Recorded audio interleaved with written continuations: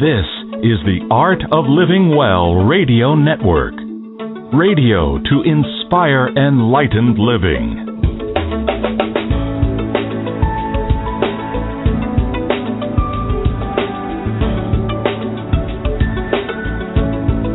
You're listening now to the Honest to God series with Ann Gale Rose and Ahanu. Well, good morning, everybody. It's another beautiful day in San Diego. People are going to think that this is the movie Groundhog Day, Ahanu, when we get on here every Saturday morning and I say exactly the same thing. Another beautiful day in beautiful San Diego, California. And it looks like the sun is going to be shining today, and it's a perfect spring day. And when we got to California last November, we thought that this was just going to be a desert-looking place with a few palm trees. But it's spring, and now all these gorgeous tropical flowers are blooming everywhere in people's yards and on the streets. And it's turning out to be lovely and green, and we were so shocked, weren't we? Yes, it's a beautiful place.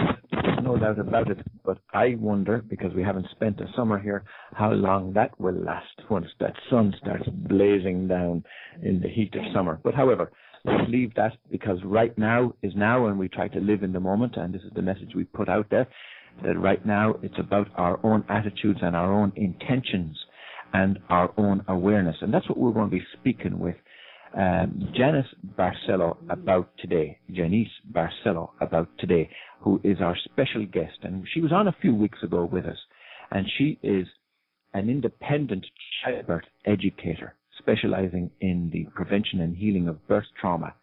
And she's an international speaker, TV and radio show host, and founder of the forthcoming Birth of a New Earth Preparatory School for Conscious Procreation. Janice has been an independent childbirth educator for the past 9 years, offering educational seminars and teacher trainings and courses designed especially for men. Wow, couldn't we do with a lot of that? For more information about Janice, visit her website at birthofanewearth.com. Now, as I mentioned, she was on the show last month discussing birth trauma and conscious conception. And this time we're going to be talking all about birth and hospital birth in particular.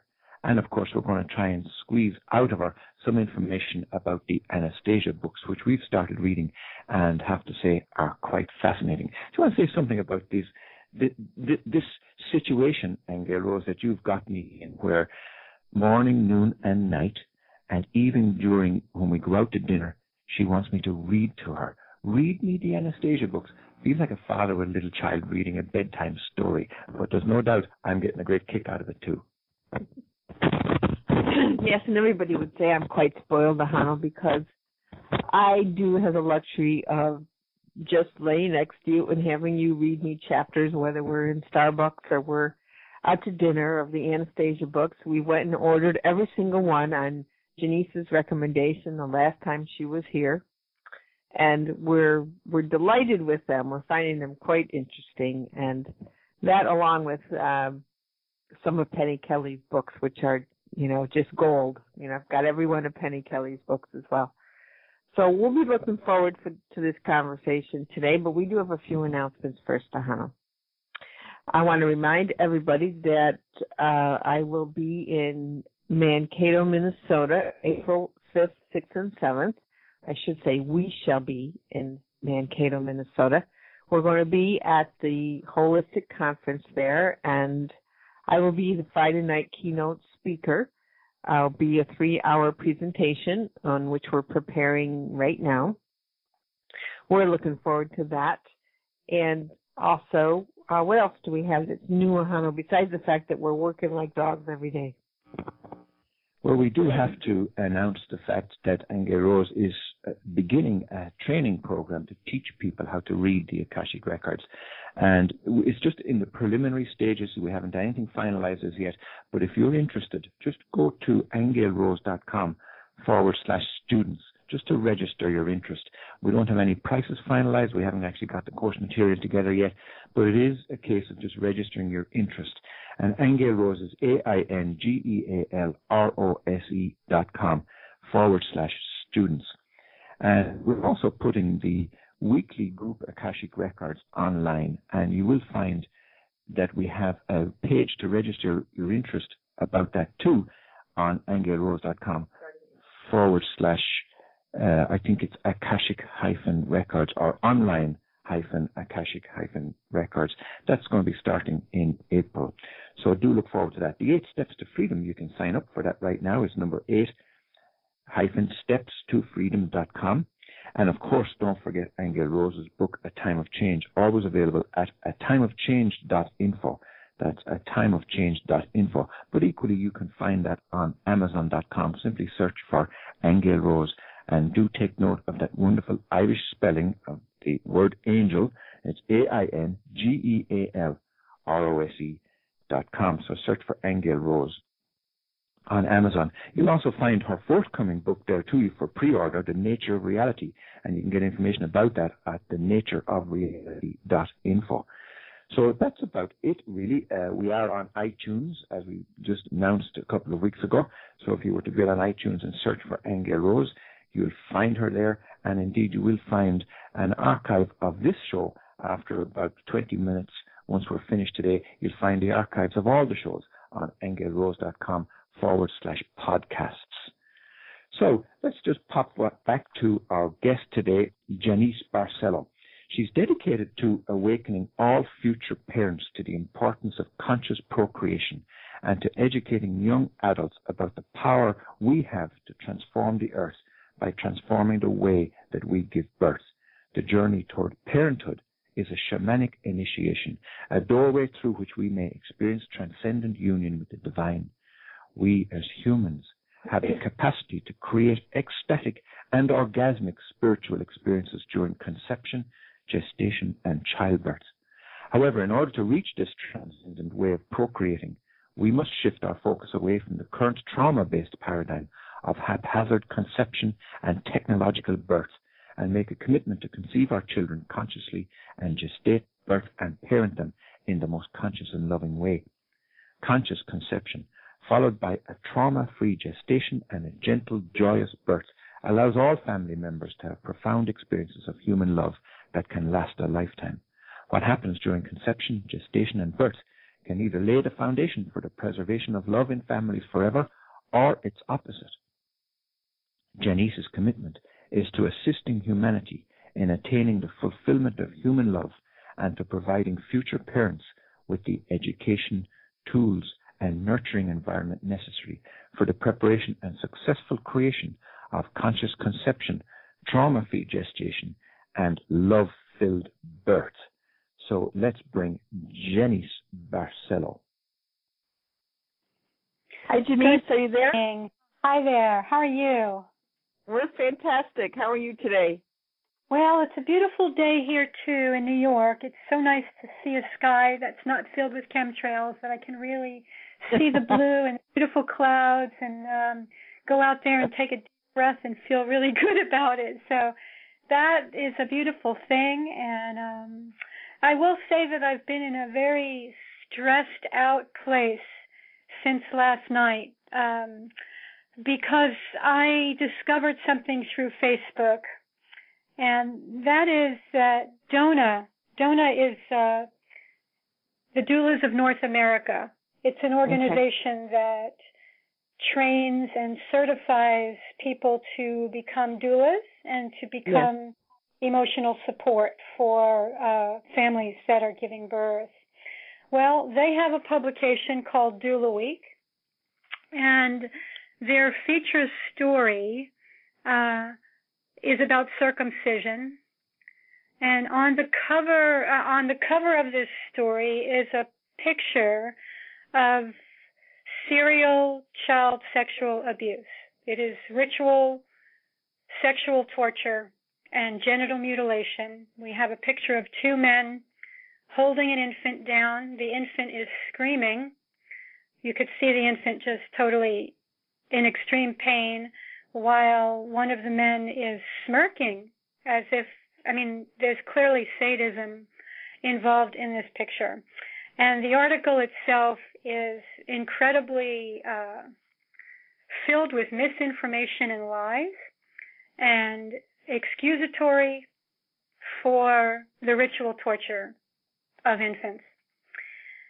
And I am extraordinarily upset about Donna doing this, and even more upset about the people in the birth community who are administering the Facebook sites, for birth professionals, shutting down the conversation, refusing to let the conversation happen, ending the threads, deleting the threads, deleting me from the Donna site, just in order to prevent the conversation from happening. Of course, I'm not the only one of all the doulas that's posted about this, because there's now dozens that I'm aware of that are incredibly upset about what Donna has done, and many who were thinking about certifying through that organization are now going to be walking away and certifying through another organization. So I have always had an issue with Donna. This is just because Donna is in the business of training doulas to support women in the choices that the women are making. And this is a pretty mindless type of support when you're aware that the choices that most women are making are harmful to their infants. And we'll go into detail about that today. It is impossible to go ahead and support women who are choosing circumcision. At least for me, I would be very quick to turn a client away if I knew that was the kind of mentality she was bringing to her work. Are you saying that they're actually advocating circumcision? Are they supporting it in the hospitals and in home births? Is this what they're doing? If you look at the article, I think it's clear that Donna has come out in support of circumcision. At the very least, they're making excuses for it and minimizing the severity of the long-term impact that medical torture will have on boys. And we know that when these boys become men, they are having a lot of sexual problems. They're having erectile dysfunction. They're having premature ejaculation. They're having trouble being intimate with their partners, because every time they approach somebody touching their penis, they go into shock. It's a repeat of the parasympathetic shock that they experienced as infants. And so it's very difficult for them to be intimate. There are studies that are showing they have personality trait disorders in terms of how they're relating with other people, and especially in intimate situations. There's so many issues long term, not the least of which is that when you cut off the foreskin, what happens is that the glans becomes exposed, okay? And it's not meant to be exposed to all of the elements like that. It's not meant to be rubbing up against diapers or jeans when men become adults. And so the glans becomes very hard and calloused. And if you look at an image of an intact penis next to a circumcised penis, you'll clearly see how calloused the glans has become. That makes for a strong reduction in sensitivity for the men. And the other thing is that the foreskin is a very particular type of skin.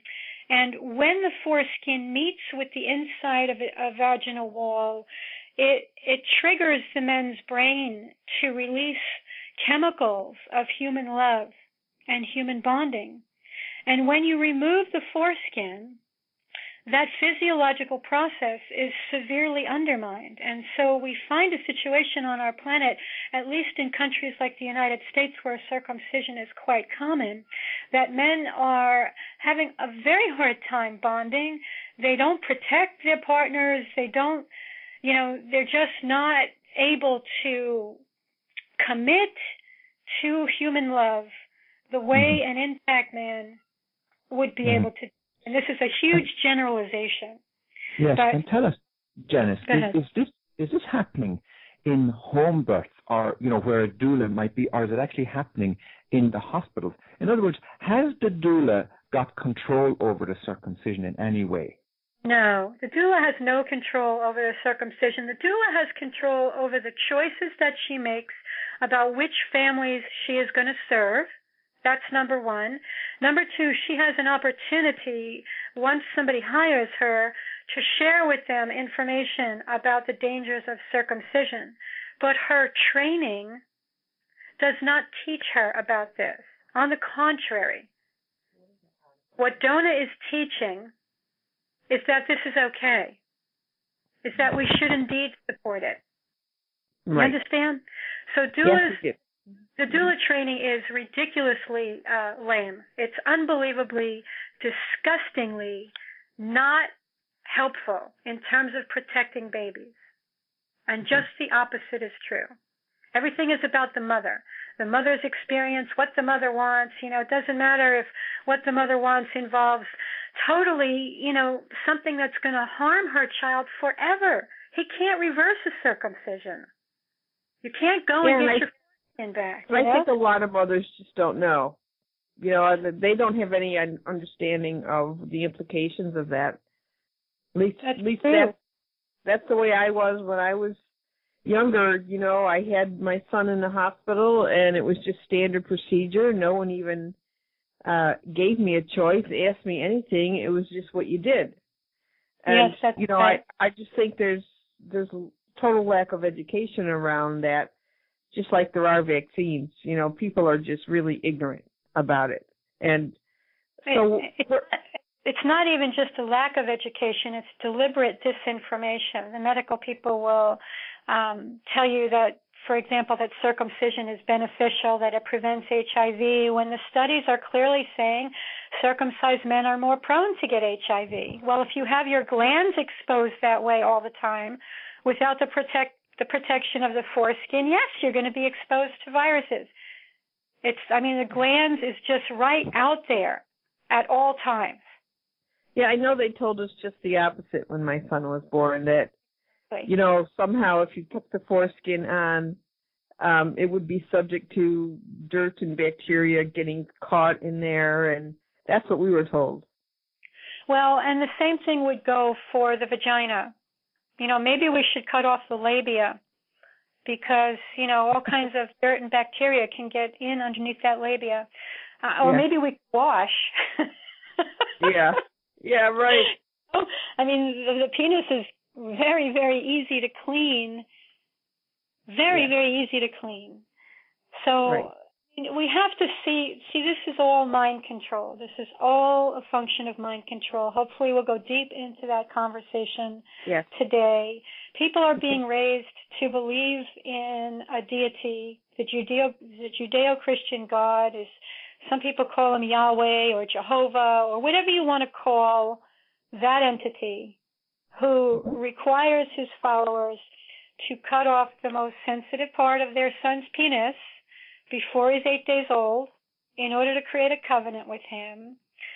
I just want to compare him to the Creator, that actually created the magnificent human form, which is, on every nerve, every, point of the body is destined to experience human love. And especially the penis has a functional place to play in creating experiences of human love, deep bonding. But when you alter that, you're altering that person's ability to experience human love. And this is very deep because these babies are being tortured. There's no anesthesia involved. The babies are strapped to a board like they're crucified to the board. Their legs are strapped in, their arms are strapped in. All they can do is scream, and eventually when their screams are not heard, they go into shock, Their whole nervous system goes into a place of stillness so that they can deal with the intensity of the assault that's being inflicted on them. Their eyes glaze over, they stop crying, they're in shock. They're totally in shock. How can we get the message out there to mothers that this is just an unnatural process and it is part of a mind control agenda? How is it possible? I tell you what, it always puzzles me, Janice, that you have adult men and women who are supposedly educated by way of being doctors and psychologists and psychotherapists and in the mainstream medical profession, and yet they have no idea, they have no concept, and they subject themselves to all kinds of brainwashing about these kinds of procedures. What do you think is the reasoning behind that? I think the medical people are some of the most mind-controlled of all. I think medical school is like a satanic mind control boot camp, like the military. I mean, right. You have to wear people down. You have to get rid of their will. You know what I'm saying? You have to do everything you can to beat the human essence out of people in order to get them to conform to standard rituals of hospital birth, for example, in order to get them to cut off a piece of a baby boy's penis. Sure. And do you think it's changing in any way? Do you think there's any little glimmer of hope that's coming out from, some parts of the medical profession that maybe would embrace some more natural and loving approach to life and humanity? I do think we have a real problem because the AAP just came out with another recommendation for circumcision. So the United States medical system is, holding firm that they're going to continue torturing babies despite all of the evidence to indicate the harm that it's doing long-term to children and when they become adults. So there is evil. I mean, it's unmitigated evil behind this and unmitigated mind control that's getting people to participate in it without questioning. Sure. And the only thing we can do is what we're doing right now, is to have conversations about it. Me, I'm constantly posting all over Facebook, posting on Twitter, posting on my blog, doing radio shows several times a month. I have my own radio show every week. I'm about to take on 2 more radio shows per week. So I'm on the air all the time, trying to wake people up. And I am met with a new training course for people, Birth of a New Earth International School for Conscious Procreation. Will that incorporate this kind of opening of people's minds and educating people as to what's really going on? It will. I have a 20-week curriculum that I've created for young adults. Unfortunately, I haven't been able to teach it to young adults. I'm busy teaching people how to teach the curriculum in my teacher training, but I haven't found the way through the doors at the schools to get this information to the young people, because that's, I think, where we'll make the most impact. But what you see, in the school system is the same thing you see in the medical system, are very dark people standing there at the gates, saying, you can't get in. You cannot share this truth because we're committed to hurting people. Basically, school systems are committed to mind controlling people. That's what they do. They're turning out cogs for the machine. And so I would love to create another school. That's my ultimate vision, is to create a real school where we can bring forth some real education for young people that will empower them toward the fulfillment of human love, which is not so much as a conversation in the schools. There is no conversation about healthy parenting. There is no conversation about healthy relationships. There is no conversation about human love. Okay, it's a bunch of mindless dribble that they're feeding these kids, so that the kids can come into the system without questioning the system that is killing everybody. Yes.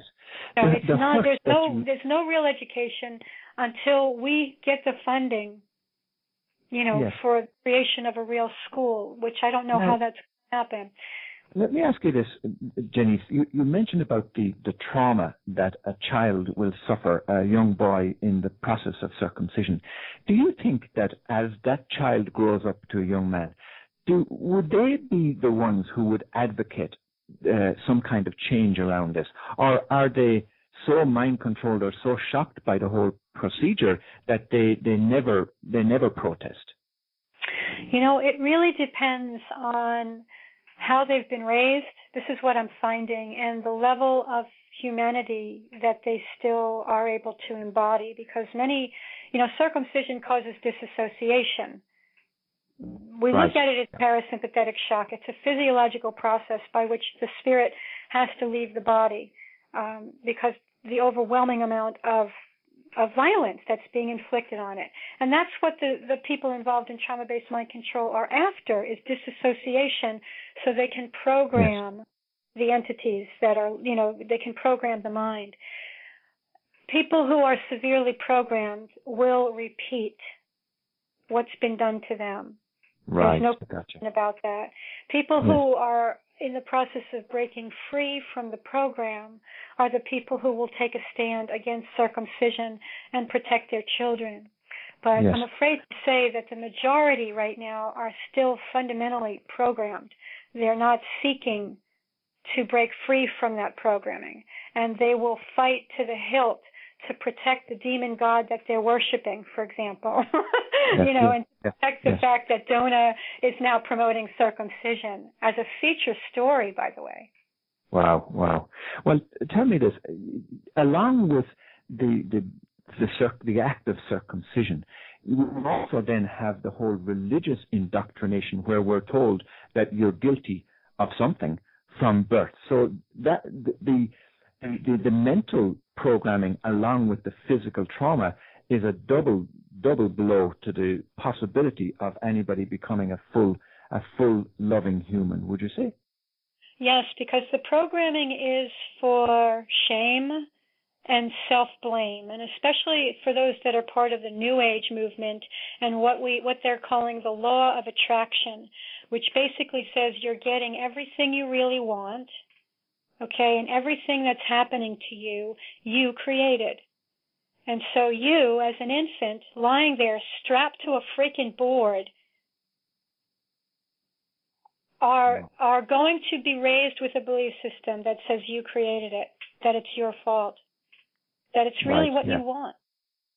And this is deep, deep levels of mind control, especially in the New Age system. Well, that's been infiltrated too, as we know.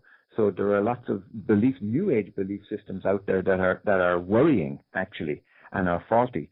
What we always advocate and tell people is go within, do a self-referral exercise where you bounce it off your own heart, you bounce it off your own intuition, and if it feels right, then it's right for you. But if it doesn't feel right, and a lot of the time it doesn't, that's the best mechanism that we have found for being able to determine truth.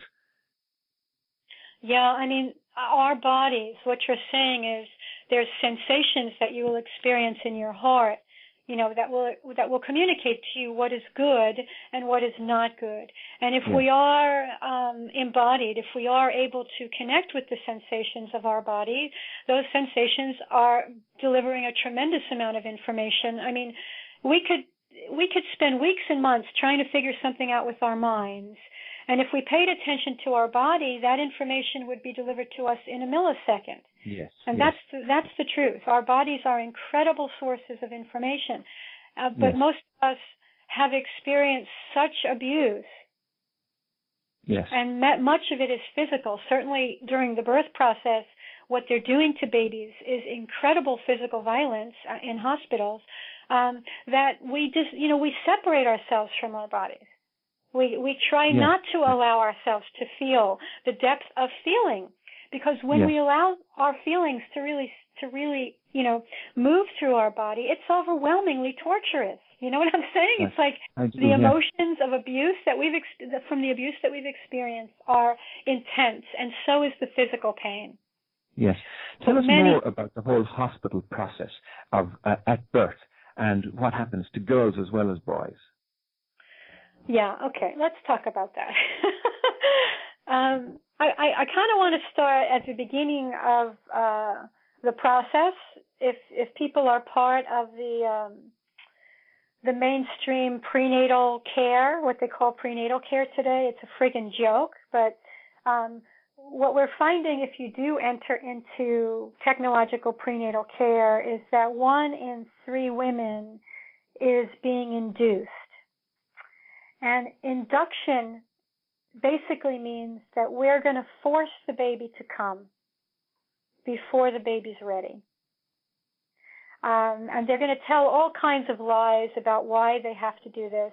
They're going to say really ridiculous things like, your baby's head is too big for your pelvis, or you don't have enough fluid in the amniotic sac, or let me see, what's the other one that they're using? Oh, yes, the placenta is too old.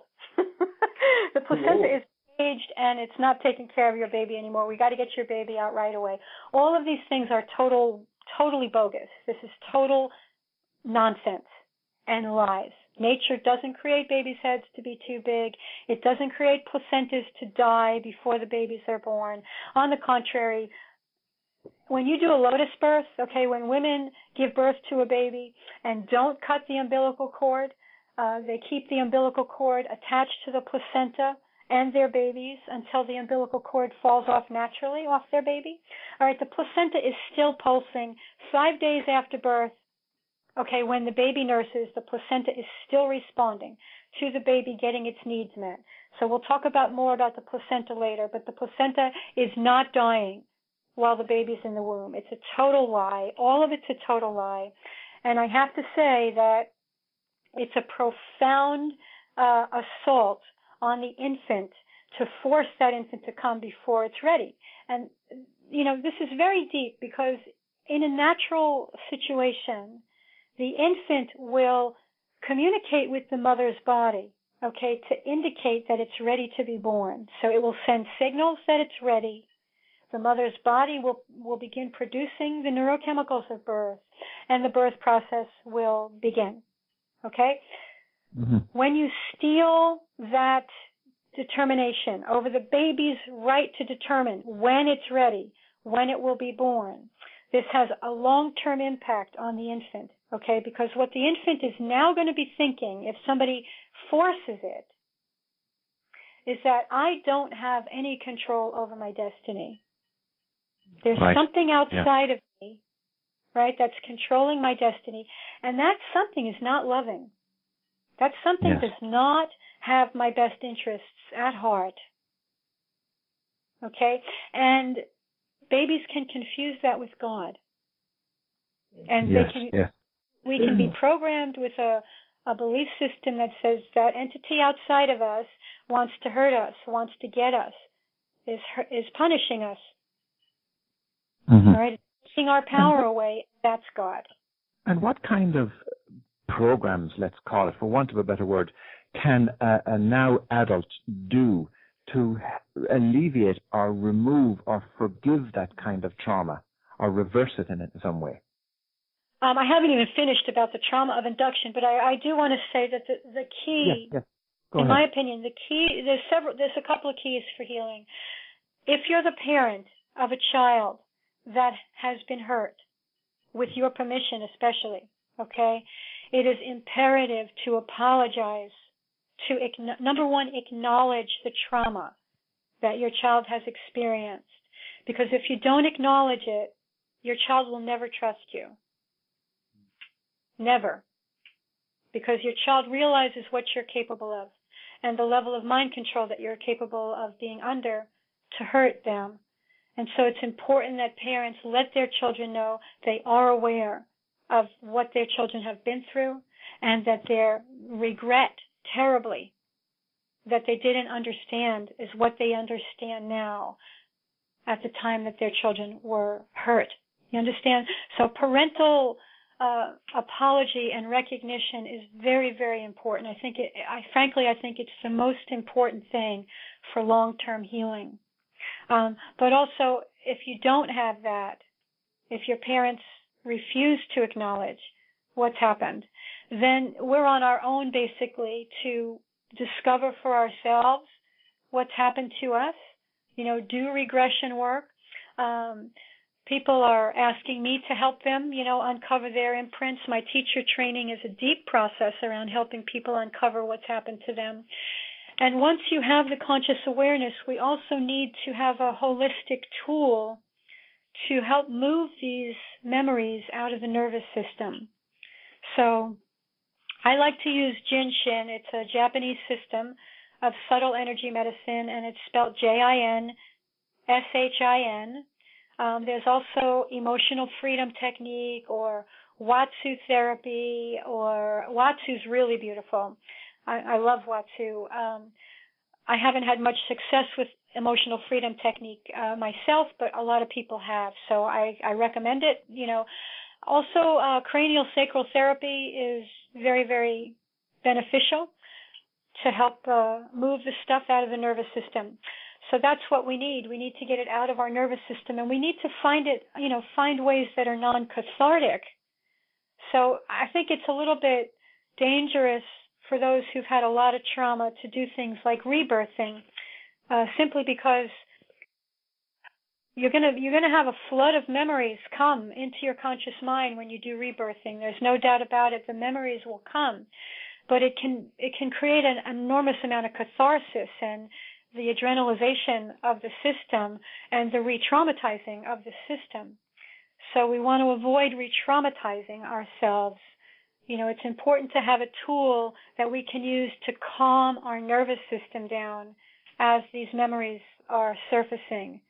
And we have to seek to have the memories surface, not necessarily to relive them in the way that we experience them as babies, but to have. Yeah, I hope you understand what I'm saying. We want to have ways to have this surface so that we can heal it, and it can surface by having circumstances in your life manifest that are similar to what happened to you as a child, what happened to you in the womb, for example.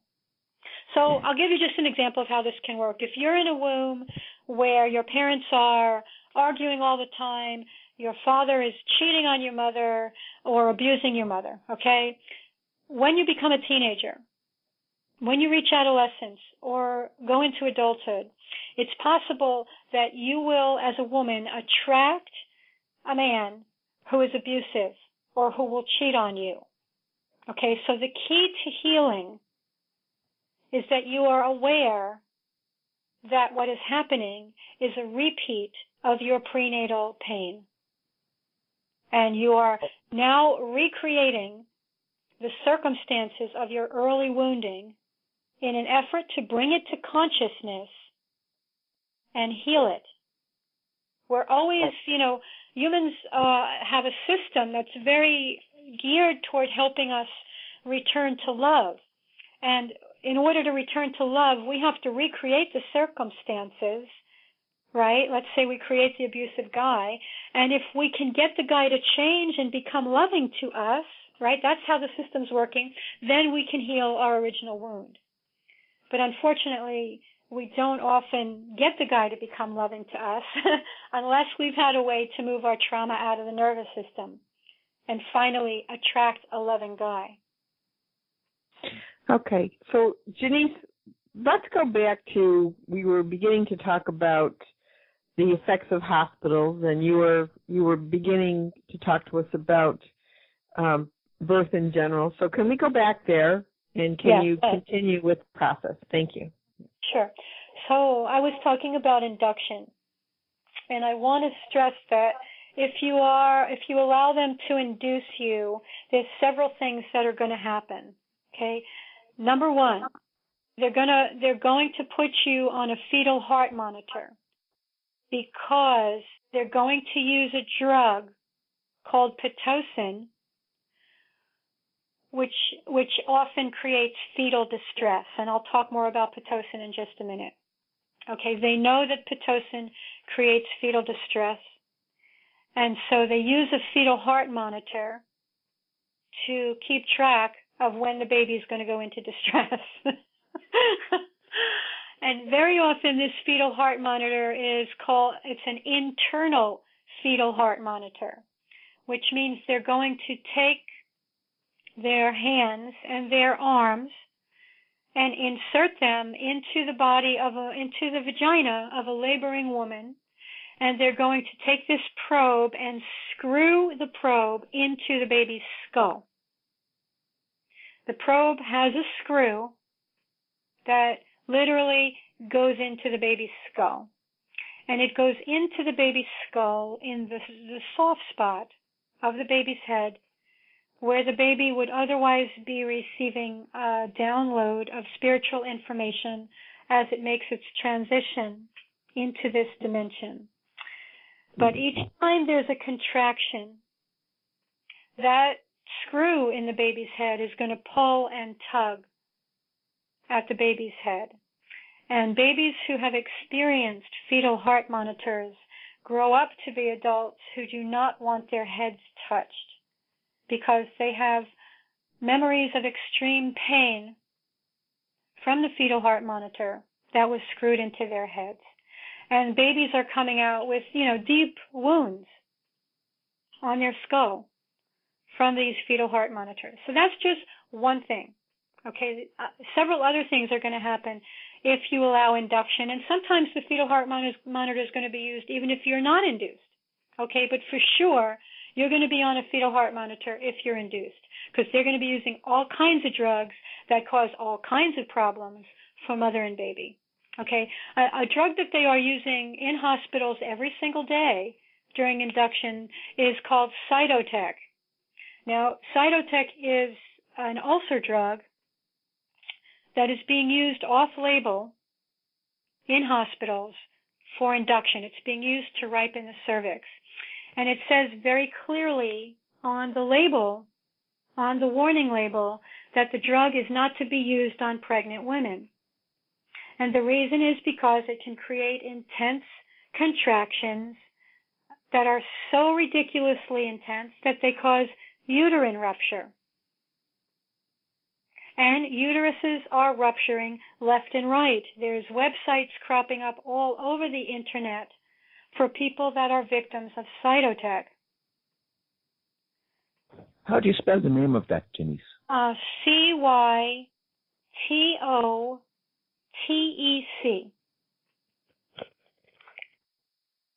Okay.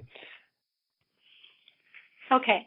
So Cytotec, the other real big threat with Cytotec, in addition to uterine rupture, is what's called amniotic fluid embolism, which means that there is a hole that gets punctured in the amniotic sac that surrounds the baby, and the amniotic fluid goes through the bloodstream of the mother into her heart and instantly kills her. So women and babies are dying. I want to stress that the United States is number 50 in the world in terms of maternal mortality. That means that there's 49 other countries on this planet that are doing way better than we are in terms of protecting mothers during birth. And on the contrary, our system is killing women, and it's killing babies. Okay, so anybody that wants more information about the infant and mortality rates in the United States as compared to 49 other countries, please go to my blog at birthofanewearth.blogspot.com. On the right-hand side is a search engine. Type in infant mortality or maternal mortality, and you will have your statistics.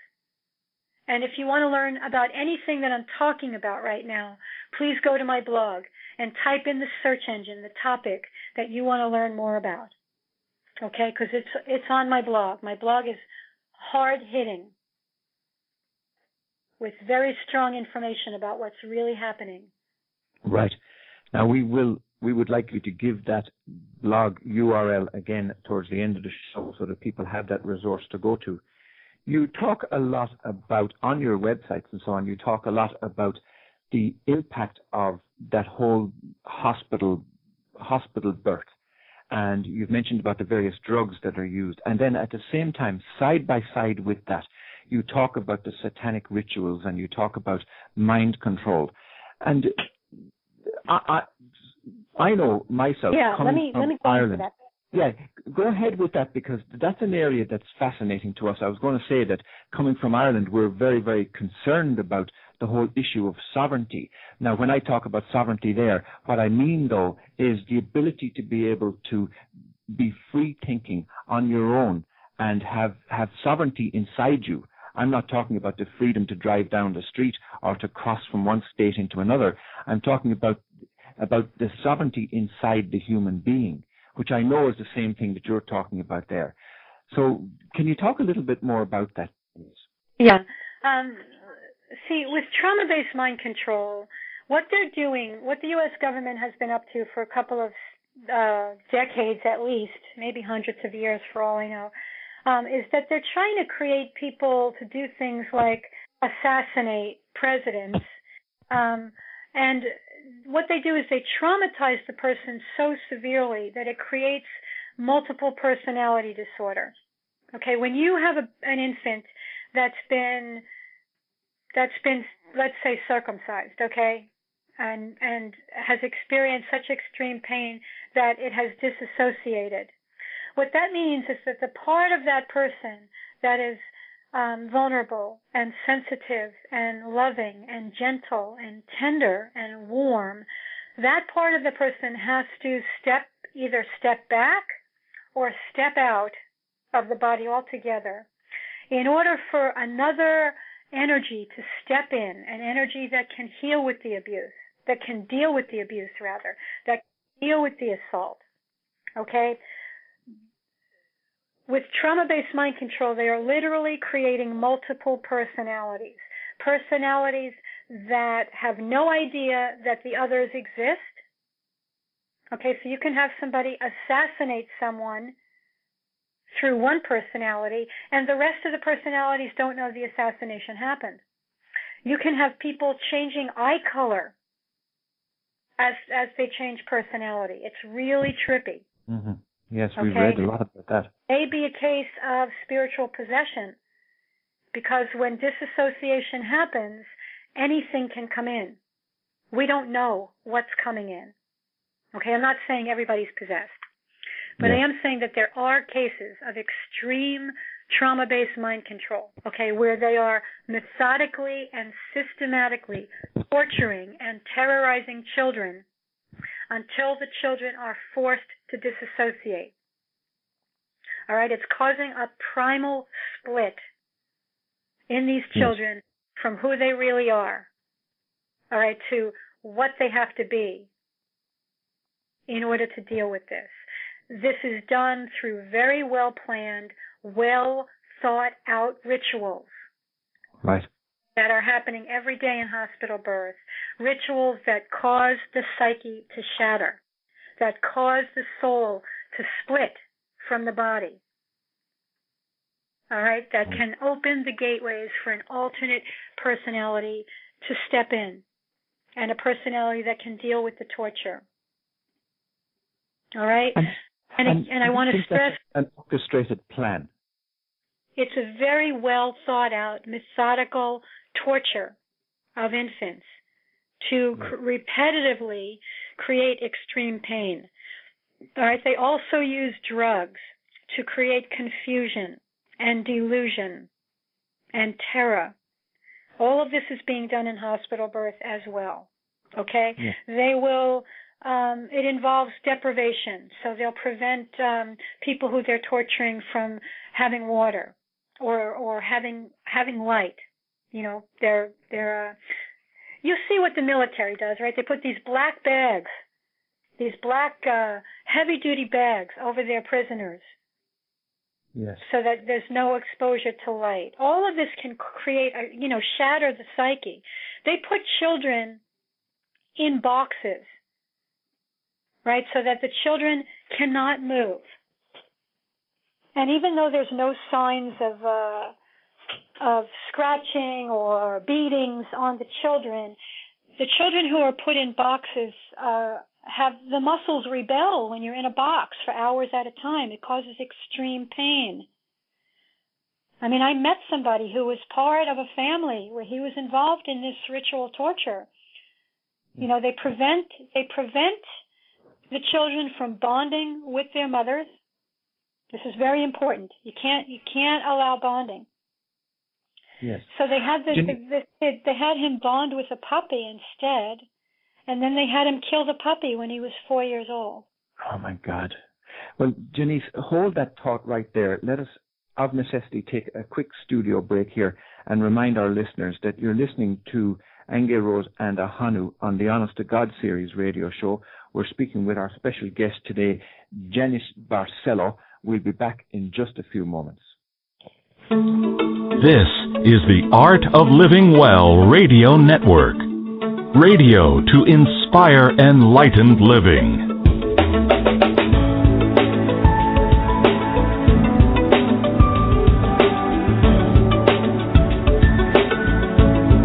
The Honest to God series with Aengel Rose and Ahanu. We're speaking with Janice Barcelo, who can be contacted at birthofannewearth.com. Will you remind us of that blog address also, Janice, and then continue on? Sure. My blog is birthofannewearth.blogspot.com. And my website is birthofannewearth.com. My radio show is Birth of a New Earth. So, okay. Birth of a New Earth, if you type that in, you'll come up with something that's related to me, probably. Great. Okay. All right, go ahead. Sorry for that little interruption there. You were speaking about the military control of people and the methods that they use. Well, what we have are... See, the interesting thing about this is that the origins of this trauma-based mind control are in Nazi Germany. And the United States actually brought over all these Nazi scientists to our country to teach the military, the techniques. And, organizations like the CIA have been using these techniques for several decades. Mind control is pervasive. If people want to learn more about it, type in MK Ultra or Project Monarch, or there's so many different, just type in trauma-based mind control and you'll come up with millions of hits to see what the United States government has been up to.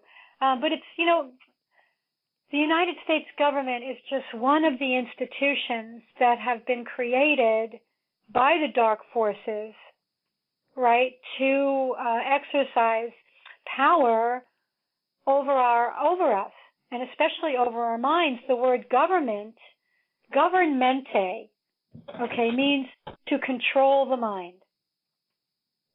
The origins of the word government mean mind control. Right. Yeah. So something to consider. And the mind control is pervasive in all institutions, basically. I mean, you can't eat a piece of food right now or drink a glass of water coming out of your tap without mind control elements in them. There's fluoride in the drinking water. Okay, there's chemicals, there's mind-altering chemicals in the food, like aspartame, that kill the brain. I know they're all different and wonderful areas to explore in their own right, which we do on this show and your own and numerous others, of course, as well.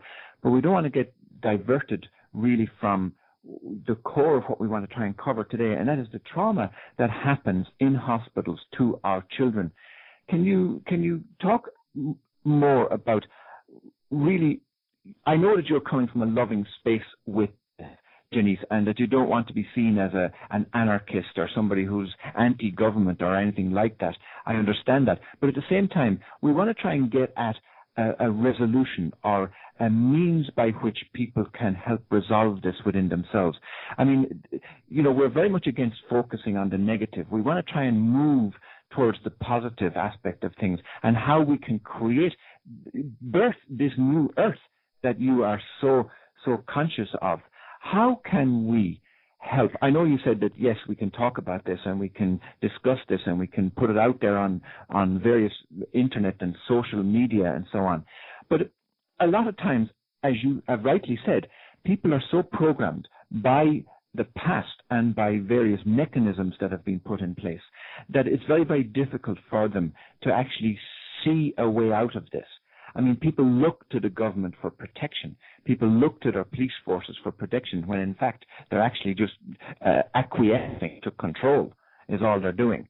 And every time I'm sorry to interrupt you. So talk about that. Talk about that in terms of moving towards a better way of living.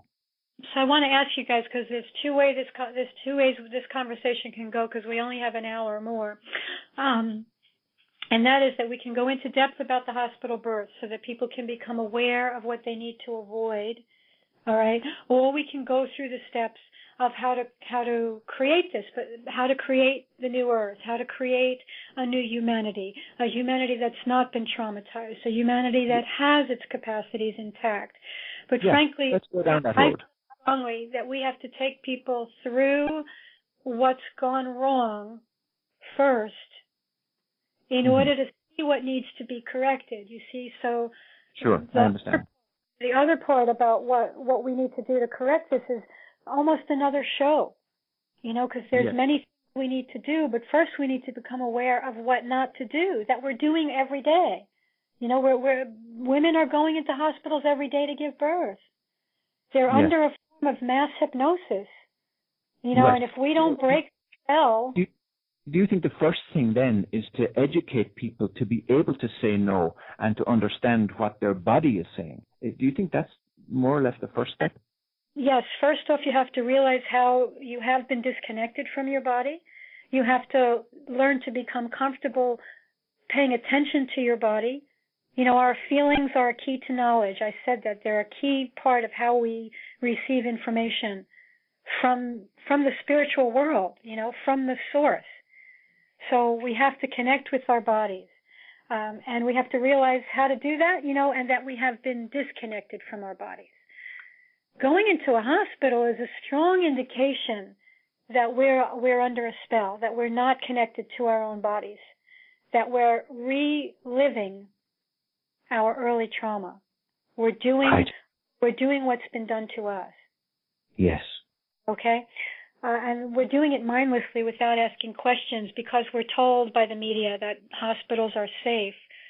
When in truth, if we stepped back from the media, stepped out of the mind control, we'd see that hospitals are places of death, of horrendous disease, of extreme trauma, and there's so many viruses and bacteria and horrible things in hospitals. We have to be out of our minds, and we are, to walk into them and to think that this is a good place to give birth. Right. It's insane. The insanity can only be seen when you step out of it, when you come out of the programming. So you'd be very much for a home birth, but would you also be open to the possibility that hospital may serve some purpose in saving somebody's life at some point?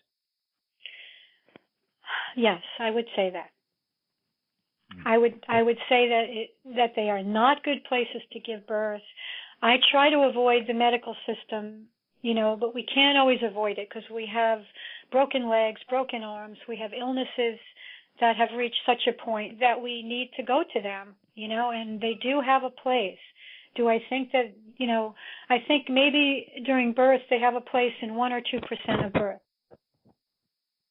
Okay, Janine, so let's go into educating a woman or parents about what they want to avoid with the hospital. So you want to avoid induction, all right?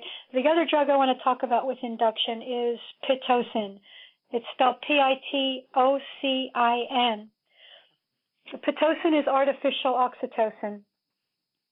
And natural oxytocin is the hormone of human love and human bonding.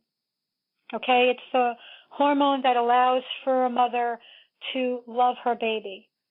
It also creates very healthy contractions, and it's intimately involved in the letdown of breast milk. So oxytocin, natural oxytocin, is very, very important for the mother-child bond and also for the family unit, because in a natural birth, oxytocin will be produced in the father if he's there too, creating a deep experience of human love for mother, father, and child, and other children if the other children are present. This is a very important hormone. And when you inject Pitocin, artificial oxytocin, into a laboring mother, you're going to trick her brain, you see, and so her brain's not going to be producing the real thing. And this is very deliberate. They know what they're doing. Okay? They are doing everything they can to undermine human love and to break up the family. Pitocin is going to interrupt the mother and child bonding properly. And there's many other things that are going to interrupt it that we'll talk about over the next hour. Pitocin is also going to create contractions that are so intense that the mother is probably going to be begging for pain relief, like an epidural. Because with Pitocin, see, in a natural birth, the contractions will come, they'll peak for maybe 20 seconds, then they'll taper off, and the body will rest. And then they'll come again. Okay, but with Pitocin, there is no rest. It's constant peak, rolling contractions, one on top of another, on top of another. It's just absurd what the mother is going through when she allows herself to receive Pitocin, which is always going to happen if she's induced. No question about it, they're going to use that drug. And if the mother is experiencing these intense contractions, I want people to realize that the baby is also experiencing intense contractions. I said earlier that they know that Pitocin causes fetal distress. And that is why they put women on fetal heart monitors, because they are aware that the drug is going to distress the baby. And there are doctors giving orders to nurses called PIT, P-I-T, PIT to distress, which means the doctor wants the nurse to give the mother a huge amount of Pitocin to deliberately distress the baby so that they can move more quickly to a C-section. And if you doubt what I'm saying, go to my blog, type in PIT to distress, or just type in Pitocin, and you will find the nurses' blogs. The nurses what, Jenny, is the advantage to delivering by C-section as opposed to letting the mother deliver naturally? What's the advantage to the medical system? The advantage to the medical system is financial, number one. They make a huge amount of money doing C-sections that they don't make if the mother gives birth naturally, but also because it can be done on their schedule. You see, natural birth is a very uncontrollable process. You just don't know how long it's going to take. You don't know what kind of process the mother and the baby are going through, especially the mother, because the mother is often traumatized from her own birth, which is activating when she gives birth to her baby, and it often slows down the birth. But this is so complex and so deep. But see, with C-section, they can control when the birth happens and how quickly they can move to another birth or move to their golf game or whatever it is that they want to do. C-section is also very powerful in terms of trauma-based mind control. So you're taking the mother's power in a huge way. I mean, C-section is something I want to talk about later because it comes later in the process of birth. There's other things that come before this that are ultimately going to lead to the C-section. By the way, if you are induced, you have 75% chance of being... Sorry, mind you, that you have about 22 or 3 minutes left. And I don't want to feel that we've run out of time at the end. And I understand, in a short program like this, we don't have enough time at all to cover any of these issues in depth. So can you give us this sequence, and perhaps at a future time we can come back and delve deeper into any one aspect of them. But you mentioned about a sequence that you wanted to follow through on here. All right, the sequence goes like this. Induction, amniotomy. Amniotomy means breaking the waters. That beautiful sac of water around the baby that the baby's been living in its whole life that protects the baby from the intensity of contractions, they're going to break it. All right, so now the baby's totally exposed with a screw in its head, with Pitocin contractions that have turned the uterus into a trash compactor instead of a birth canal. You want to talk about intense for the baby. It's unbelievable. So, of course, the baby's heart rate's going to decelerate. All right, after induction, right, we have Pitocin with induction. We have Cytotec. We have the next thing is going to be the anesthesia, the epidural, right, or some other form of anesthesia. And I can't run through this quickly because every one of these things needs to be talked about and the impact that they're having. All right, epidural. Yeah, go ahead. Go through it. Epidural that you're now going to get because the pain from the Pitocin is so ridiculous that you're begging for pain relief. Epidural is intended to numb the bottom half of a mother's body so that she can't feel any pain. All right? But when you're giving birth, you need to be able to squat, all right, to spiral your pelvis, to get on all fours if necessary, to lift a leg up on the bed or whatever, to open up your pelvis, to feel your baby, to help your baby get born. If you allow them to give you an epidural, you are abandoning your baby.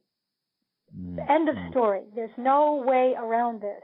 You will not be able to help your baby get born because you will not be able to feel your own body and to feel what your baby needs you to do to help your baby get born.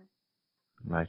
Right. And you're going, I mean, a woman with an epidural is going to have to lay down because she can't stand up. She can't feel the bottom half of her body. So she's laying down. As soon as she lays down, her pelvis is going to narrow. The blood vessels are going to restrict, cutting off the oxygen supply. She's not there to help her baby, and her baby's got the screw in its head and the lack of a protective sac and the Pitocin contractions. Mother's laying down. Mother can't help. And this poor kid, right, is totally on its own. We're leaving babies alone at the gate, saying do it yourself against unbelievable odds. Okay, and with epidural, in a natural birth, the mother is going to be producing opiates like, beta endorphins, dopamine, serotonin, oxytocin, all these beautiful, yummy, natural hormones that make the birth process pleasurable and that allow for a deep experience of human love happen at birth. You see, but when you get an epidural, and your body doesn't experience any sensation whatsoever, your brain is not going to produce the opiates of birth. All right? It's not going to happen. And those opiates are not just for the mother.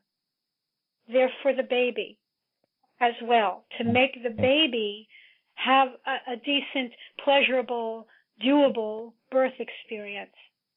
Yes. But since the opiates are not there, baby is going to be experiencing more pain. Even if mother is experiencing no pain, and everybody's so concerned about the mother's experience, and the mother's memories, and making sure the mother gets to have her choices. Well, what about the baby? What about that baby? And what about the fact that it's been totally abandoned? And at every turn, the medical profession has done a series of things that are going to create extreme pain and trauma for the child. What about that? Okay. So sorry to be negative, but this is an attempt on my part to wake people up from the mind control. No, it's a good thing. Indeed, we encounter a lot of people who come to us for help, and a lot of them are feeling that sense of abandonment. They feel abandoned by their families, by their society, by their government, by God, the biggest thing. And do you think that that's related to this sense of abandonment at childbirth? There's no question about it. Absolutely. And it's even before birth, because they're being abandoned in the womb, which is a whole other show. They're sitting in the womb because we're conceived so haphazardly. We're sitting in the womb for 6 or 8 weeks before anybody even notices that we're there. Right. We're alone. We're totally abandoned. And then sometimes when somebody notices that we're there, they're like, oh, no. Like, what are you doing there? Get out. I want you dead. this conception shock that you spoke to us about in a previous show. Yeah, so there you have it. I mean, it starts that soon. It starts immediately with conception. It is profoundly recreated during the birth process. Right. Because, the hospitals are also taking babies away from their mothers. Right. When I was born, my mother didn't see me for like a day or two. Yeah, okay, they don't allow for bonding to happen in hospitals. So let me continue, okay? So now you got the epidural, you're on your back, you can't get into positions to help your baby get born. Your baby's going into fetal distress from all the ridiculous things that have been done with it. Boom, we're going to a C-section. Right, and yeah. C-section, is major surgery. They're literally going to lift your womb out of your body and put it on your stomach to sew it up. And I have pictures of this on my blog, the C-section womb. We're talking major surgery. And we're talking, if your baby doesn't come through the birth canal, not only is it denied the victory of birth, which we need the imprint that we were victorious in the birth process so that we can feel victory in other parts of our lives. But that victory is stolen with C-section. And the imprint can be, if a baby has tried and tried to be born, okay, without anybody's help and with all of this pain and doesn't succeed because they're ripping it out with C-section, long term, that person can have a sense that no matter how hard it tries, no matter how much work it does, it just can't get to where it needs to go. It just can't make things work. Something outside has to take control in order for their lives to work. Like they need outside help. So I'm not saying this is everybody, because C-section can have a variety of imprints for different people. But it's a major theft. And we know that 1 in 3 babies is being ripped out of the womb. And in many hospitals, it's 1 in 2. So we have a situation on our planet where children, every other kid has had the victory of birth stolen. Yes.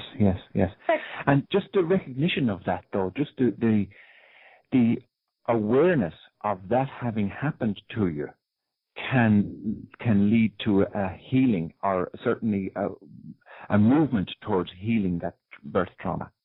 Yes, the bringing this imprint to consciousness is the beginning of the healing process, and recognizing the damage that it's done.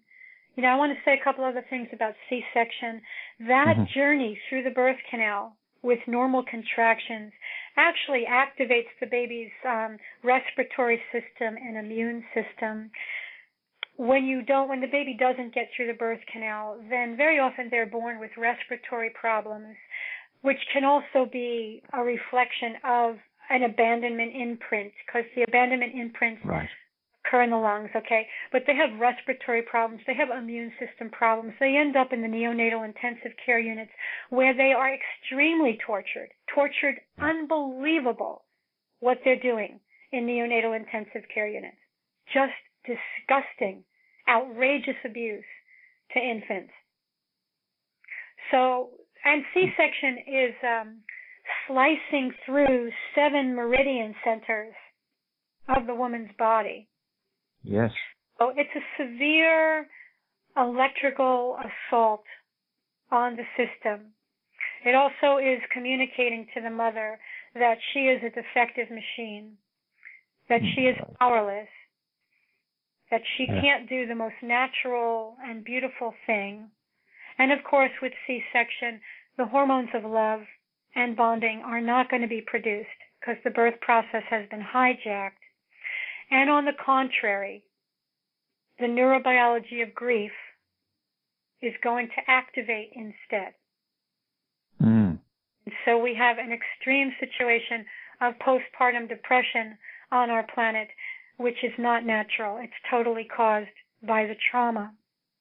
Now, okay, let's say you somehow managed to avoid the C-section. You're 1 out of 2, and you got out of that hospital without the C-section. Your baby actually came through your vagina. All right. what they're going to do when your baby comes out is a procedure called the clamping of the umbilical cord. Yes. Now, this is a very deep thing because the placenta is attached to that umbilical cord, and there's a bunch of blood that's pumping through the placenta into the umbilical cord that's supposed to go to your baby. And that blood contains oxygen and nutrients that will help activate the nervous system and create a healthy immune system and allow for the baby to take its time in the transition from the womb into the world to take its breath, because the baby doesn't need to breathe. When you watch babies underwater when they're born, they can be under there for 5 minutes. They don't need to breathe because all of their oxygen is being supplied through the blood that's been coming to them the whole time they're in the womb. They haven't been breathing. You know what I mean? When you cut that cord immediately after birth, you are preventing the baby from receiving 1/3 of its blood supply, which creates an immediate hemorrhage condition in the infant and also is causing the infant to gasp in desperation for its life because it's just been cut off from its oxygen supply. Yes. Okay. On top of this is the fact that the infant has a very deep spiritual bond with the placenta being willing to destroy its own body in order to make sure the baby is nourished. If the baby is undernourished in any way, the placenta will begin to break down its body and feed that baby. And in indigenous cultures like Bali, they understand, that the placenta is like a guardian angel. The baby and the placenta have a deep relationship with each other. And fathers in Bali have very strict protocols that they have to follow in order to protect their baby's placenta, because they understand if the wrong people get their hands on their baby's placenta, that their babies can be influenced by evil spirits throughout their lives. Makes sense. Okay, so we have a situation on our planet, and I don't want to scare people, but I have to tell people that there are a large number of what I'm going to say is questionably human entities in positions of power engaged in satanic rituals that involve the ingestion of human blood and human body parts because they think it gives them spiritual power to consume the life force of other people. Okay, and we shouldn't be surprised by this because most of our species is consuming the life force of animals. That's right. We haven't gone the extreme of consuming each other. Normal. Yes. But we are consuming life force and thinking that it's normal. And the Satanists think that it's normal to consume blood and body parts of human beings. And they prefer the blood and body parts of children, prepubescent children, and especially infants, because they think that it contains the most life force and will give them the most spiritual power. So there has been a mass flooding of consciousness right now to try to get people to do what's called cord blood banking and even bank their menstrual blood because these people are desperate to get our blood. Wow. So be aware, okay? Do not ever let anybody get your baby's blood or umbilical cord. That blood, Denise, what is the normal time, like when the baby is born and it's connected with the cord to the placenta, how long does that placenta stay connected to the baby? Oh, well, the placenta the umbilical cord would stay connected to the baby for several days, 3, 5, 7, it depends. It will dry up, after your baby receives all of its blood, all right, the cord will turn white. All right, if it's blue or if it's red or if it's purple, that means there's still blood that's pumping to your baby, and that baby needs its blood. The cord blood belongs inside your baby at birth. If you want your baby to have stem cells, give that baby its stem cells at birth so that it will have a healthy immune system. Do not believe this nonsense about cord blood banking, because I'll bet you any amount of money it's not being banked. So it can take several minutes. You know, I would, you don't want to cut the cord for at least an hour. You want to wait until that cord is totally white. And if you really want to be loving, okay, you don't cut it at all. You let the baby part with its connection to the placenta on its own, which can take several days, and it's a lot of work to do a lotus birth. This is called lotus birth. They're never going to let you do a lotus birth if you go to a hospital. You have to do it at home. But a lotus birth means, your baby's going to come out. A few minutes later, the placenta is going to come out. Now your baby is attached to the umbilical cord and attached to the placenta, and so you have to carry your baby and your baby's placenta for several days, which really keeps mothers in bed a lot with their babies the first couple of days when they do a lotus birth. And you have to have a special tray and special herbs so that the placenta, the drying blood, doesn't smell. So it's a process to do a lotus birth, and it is by far the most loving thing that we can do, to let the baby decide when it's ready. Yeah. But if, at the very least, let your baby have all of its blood, and do not let them clamp and cut the umbilical cord before the cord has turned white. And certainly do not leave that hospital without your baby's placenta. Take the placenta home and bury it. Plant a tree or some now, would meaning. Would you do that? Would they allow that? Would they allow a mother or parents to take the placenta home from a standard U.S. hospital? It's work. You have to know what I'm talking about ahead of time. You have to find out what the policy is in the hospital that you're planning on going to, and you may have to jump through hoops and get certain forms in order to take your baby's placenta. They don't make it easy. Yes. Because they want it. They want it. There's no doubt about that. And let me say that what was I just going to say? Okay. Just make sure you take it home. Don't let them have it. Do whatever you can. Don't go to a hospital that's going to prevent you from taking your baby's placenta. It's very, very important. Right. Okay. So after they've stolen they're going to harness that cord blood too, the cord blood that belongs to your baby. They're going to have it. There's no medically necessary reason, no medical benefit, on the contrary, no medical benefit whatsoever to cutting that cord. Zippo, it's hurting babies, and they know it, and they like it. Mm-hmm. Now, we've just got 5 minutes left, so if you want to just use let me say a few more things, okay, because this is important. Sure. When the baby comes out, they're also going to do a bunch of mean-spirited protocols that involve putting poison gunk in the baby's eyes. They're going to say that they're putting this poison in your baby's eyes to prevent your baby from going blind. But what they're really doing is preventing your baby from making eye contact with you, because they know that eye contact is a primary means by which the neurobiology of love will activate. So they will not allow love to happen. If there's anything that they have to say about it, they're going to try to prevent it. So the gunk's going to go in the baby's eyes.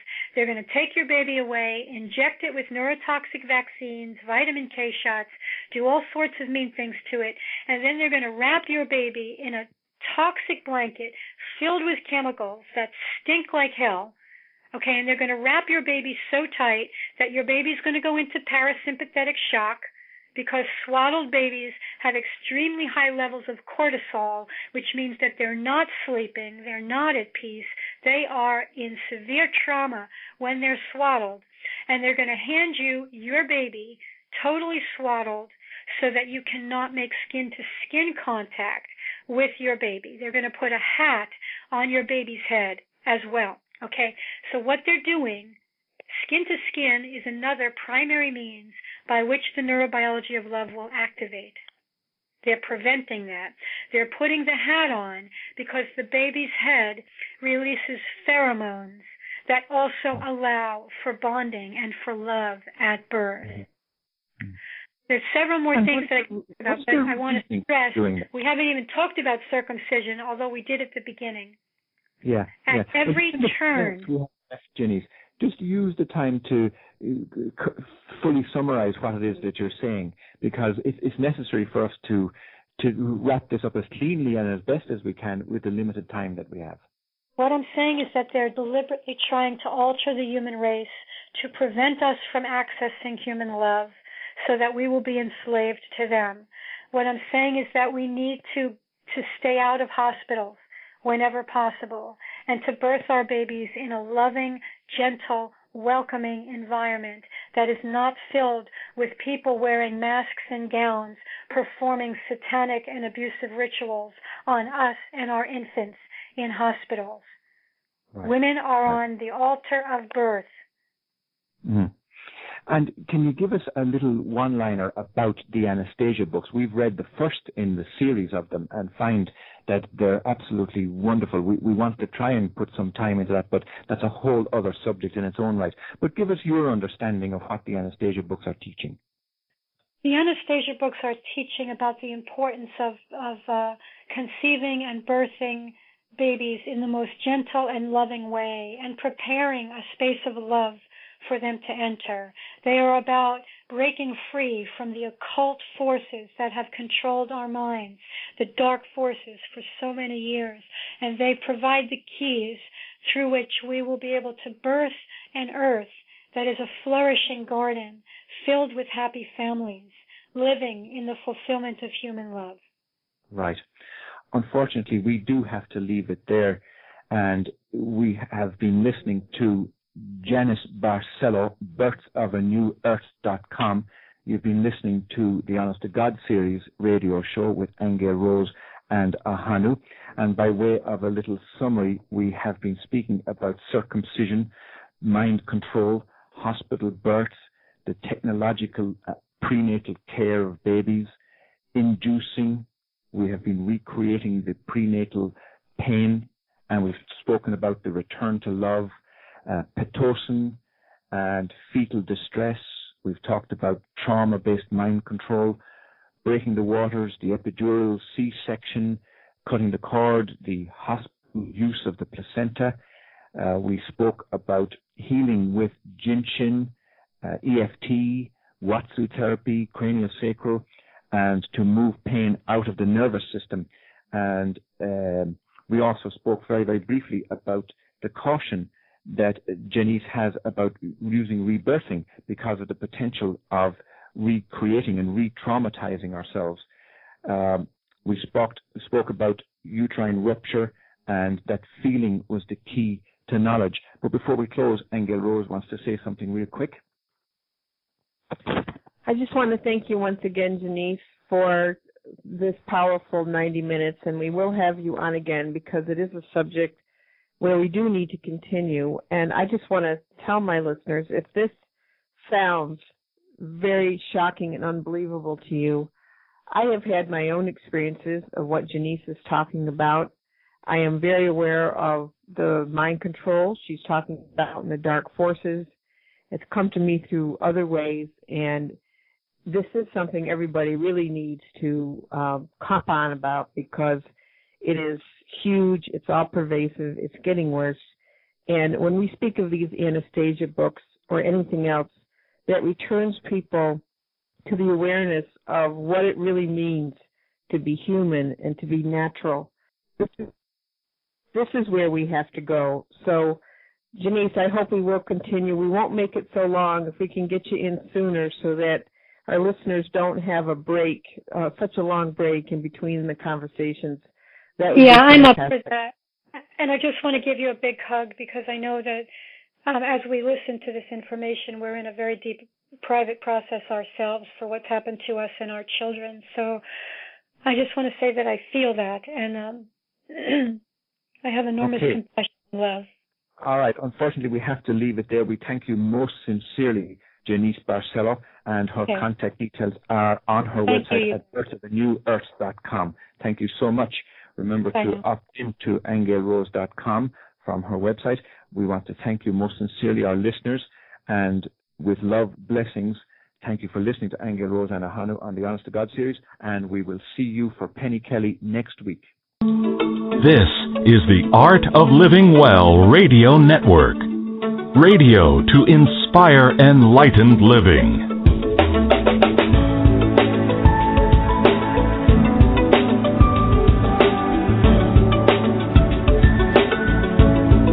The Honest to God series with Ann Gale Rose and Ahanu.